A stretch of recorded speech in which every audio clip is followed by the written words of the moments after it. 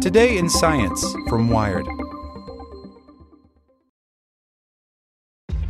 This episode is brought to you by ShipStation.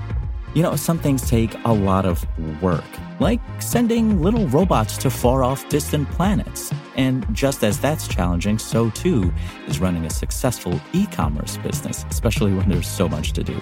So I want to introduce you all to ShipStation. Now, I love using ShipStation because of its easy-to-use dashboard, which makes managing orders and printing labels a breeze and super smooth. Oh, and the customer service is just out of this world. It's exactly what you need to help grow your business. Sign up for your free 60-day trial at shipstation.com/technews. That's shipstation.com/technews. Want to learn how you can make smarter decisions with your money? Well, I've got the podcast for you. I'm Sean Piles, and I host NerdWallet's Smart Money Podcast. Our show features our team of nerds, personal finance experts in credit cards, banking, investing, and more. And they'll help you make the most of your money while cutting through the clutter and misinformation in today's world of personal finance. You'll get clarity on strategies to help you build your wealth, invest wisely, shop for financial products, and plan for major life events. Listen to NerdWallet's Smart Money Podcast wherever you get your podcasts. Welcome to the spoken edition of Wired. Today's edition is brought to you by TD Ameritrade, who's reinventing how you invest. Whether you want to place a trade on Facebook Messenger or get market news from your smart speaker, TD Ameritrade's technology is designed to bring the market to you. See what's new at tdameritrade.com/innovation. How California Needs to Adapt to Survive Future Fires by Matt Simon. On November 8, an almost unimaginable firestorm broke out in Northern California. Fed by dry vegetation and fanned by northeasterly winds pouring off the Sierra Nevada mountains, it rapidly descended on the community of Paradise, home to nearly 30,000 people. Scott McLean, deputy chief of CAL FIRE, was among the rescuers, driving through town and frantically trying to get people out. "I just left the hospital, heading up to the mess again," he told Wired Friday evening. And out of the smoke comes this little old lady with a little puppy in a wheelchair just scooting down the road. These people didn't have ways to get out, so I picked her up, put her in my truck, and took her back to the hospital. Virtually nothing is left of Paradise. The current tally is 10,300 structures destroyed. That makes the Camp Fire by far the most destructive wildfire in California history. It is also by far the state's deadliest, with a death toll of 56 and at least 100 still missing. Something's gone wrong in California. Fires aren't supposed to destroy entire cities, at least not since San Francisco burned in 1906. Fire codes, better fireproof materials, fire engines, and water-spewing aircraft have made it easier to put out flames. Yet in the last year, California has seen 7 of its 20 most destructive wildfires ever. The Camp Fire comes just a year after the second most destructive blaze, the Tubbs Fire, struck the city of Santa Rosa to the south of Paradise, leveling 5,500 structures and killing 22. How could this happen, says Stephen Pine, a fire researcher at Arizona State University. How did this come back? I mean, this is what we saw in the 19th century. You can find much of the how in the collision of 2 long-term trends: climate change and explosive population growth. The fires aren't going away, but likely neither are the people. So how do you keep 40 million people from suffering the same fate as the residents of Paradise? And how do you protect $2.6 trillion in property? At some point, you don't know what to say, Pine adds. It's like mass shootings. We're just sort of numbed by it, and we don't seem to be able to respond. But respond, California must. How we got here. Climate change didn't invent California wildfires, but the data says it's making them worse. This is largely a problem of timing. Normally, by this time of year, the state has at least a little bit of rain on the books, which helps rehydrate parched vegetation. With climate change, though, California is seeing a severe drying trend in the autumn. The fast, hot winds that blow in from the east this time of year are further desiccating the vegetation, providing ample fuel for what became the Camp Fire, as well as the Woolsey Fire in Southern California. These conflagrations are spewing embers that travel miles ahead, creating a multitude of new fires which firefighters simply can't handle. The fires are encroaching on sprawling development in California, or, more accurately, the development is encroaching on the fires. I think of fire as a driverless car, says Pine.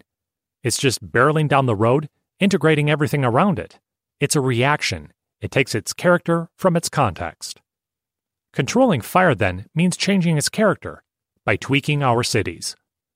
Fire codes emerged as a reaction to the need to control urban development. Plain wooden shingle roofs are a no-no, for instance. Properties are subject to rules about creating defensible spaces. For example, clearing out dead plants and grass. In 2005, a new California law bumped the required clearance from 30 to 100 feet. But fire codes only go so far. One of the weaknesses is that it's really difficult to actually enforce that, says Crystal Colden, a fire scientist at the University of Idaho. The enforcement falls on the local municipal agencies and fire departments, and oftentimes they simply don't have the resources. Then there are California's struggles with fire suppression.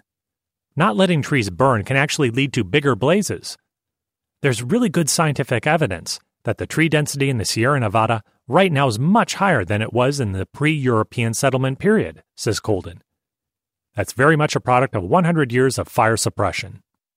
Forests packed with more fuel than is natural also creates more conflagrations, across millions of acres of wildlands where crews should be reducing fuel loads. You don't have a lot of resources to do that because so much of your funding now goes to simply fighting fires year-round, says Colden. That fuel simply remains there, and will remain there until it finally burns. One solution is prescribed burning, a measure that California hasn't quite embraced. So far this year, the state has done around 55,000 acres of prescribed burning. The southeastern United States churned through 5.5 million acres last year, 100 times more. And the Southeast, as a region, is only about 5 times bigger than California. When you look at the southeastern U.S., it's not a place where we think of as having a lot of wildfires, and they really don't, says Colden. That's because the southeastern U.S. does an enormous amount of prescribed fire because their vegetation grows back so quickly. California's densely packed wilderness has another thing going against it: power lines. Indeed, the prime suspect of the Camp Fire is the local utility, PG&E, which reported an electrical incident at the conflagration's origin, just before crews spotted the blaze. The utility may be to blame for last year's Tubbs fire as well. The question then becomes, why on earth are we not burying power lines? The reason is lots of metamorphic rock, very dense stuff that forms in high pressure and high heat conditions. It's not easy to drill through. It becomes prohibitively expensive to bury lines and still be able to provide access to those lines, Colden says. Utilities can bury them where there's dirt, sure, but it's going to be very expensive. Fire is a people problem. Yes, California needs to be better about fuel management, but at its core, wildfires are a people problem. Traditionally, fires in the state have raged either in the wilderness or in cities, which is why we have wetland firefighters, who are lightly outfitted, and urban firefighters, who wear much heavier protections to enter burning buildings. They're also trained in radically different ways. Structural city firefighters are really focused on saving people, and they understand a lot of the chemistry and physics of burning buildings, says Colden. Wildland firefighters, on the other hand, know how fire behaves in forests. But now that wildfires are moving into California cities, both groups are being marshaled to fight fires where they're not accustomed to fight. The question now is whether to train firefighters to handle both scenarios, or better assign resources to make sure each group fights where they're most comfortable. Colden believes that the latter is the safer option. Then there's the matter of training everyone else living in California, building with better materials, cleaning out defensible spaces. Take it from the city of Montecito in Southern California, a model for how to bolster a community against wildfire. A few years back, Colden helped put together a worst-case scenario model that projected a fire driven by 60-mile-per-hour winds that could destroy 400 to 500 homes in Montecito, a super-wealthy community on the Southern California coast. Last year, that conflagration came in the form of the Thomas Fire, but Mendocino had been readying itself for decades. They really focused on defensible space around homes, particularly the homes that were closest up against wildland areas, says Colden. They focused a lot on doing brush removal along the road system, and they made a mountain of information available to firefighters who might come from out of town to help battle a blaze. Basically, this is how we've prepared. When the Thomas fire hit, they lost 7 homes, not 500. They couldn't even rely on aircraft to drop water. To me, it was a model, says Colden. This community has figured out what works for them, and the homeowners are 100% bought into it. And they all work together to make the community resilient to fire. To be clear, what works for a coastal town like Montecito might not work for a forest town like Paradise. Each community is unique and will need its own unique solution. Sadly, a month after it broke out, the Thomas fire took its true toll on Montecito. Heavy rains triggered mudslides on burned-out land, killing 21 people in the area.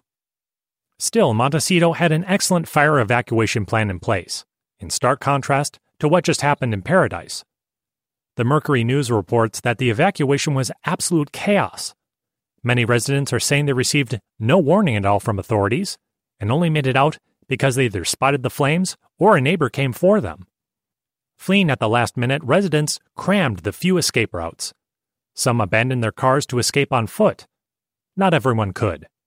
Paradise is a retirement community. The elderly need time and sometimes special arrangements to clear out of their homes, let alone out of town.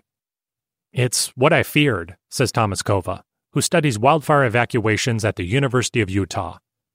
It looks like we're repeating history again from the Tubbs fire last year. During that disaster, authorities opted not to send an alert, fearing they'd cause alarm and hamper emergency efforts. The fire claimed 22 lives. McLean, of CAL FIRE, says that his organization immediately notified the Butte County Sheriff's Department when they spotted the blaze. The sheriff is then in charge of sending out an alert. But something, what exactly isn't clear, went awry. We have a warning failure of really epic proportions, says Kova. A particularly powerful tool is the Amber Alert system, but Paradise residents say they didn't receive warning through it. Either the sheriff's office didn't send it, or it somehow failed. The mayor of Paradise says the town did have an evacuation plan that they practiced in 2016. As Montecito proved last year, it doesn't have to be this way. We know enough to stop this, says Pine. We knew enough decades ago. Fueled by climate change and fierce winds and desiccated vegetation, fires will keep licking at cities like Paradise. The future of cities will depend on how serious they get about fuel management and building codes, and in case that fails, evacuation procedures.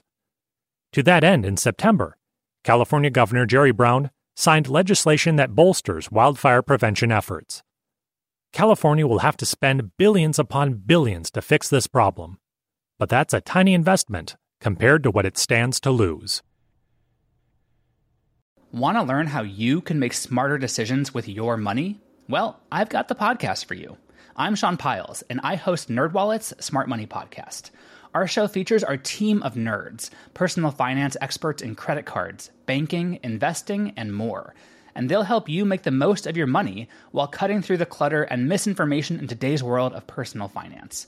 You'll get clarity on strategies to help you build your wealth, invest wisely, shop for financial products, and plan for major life events. Listen to NerdWallet's Smart Money Podcast wherever you get your podcasts.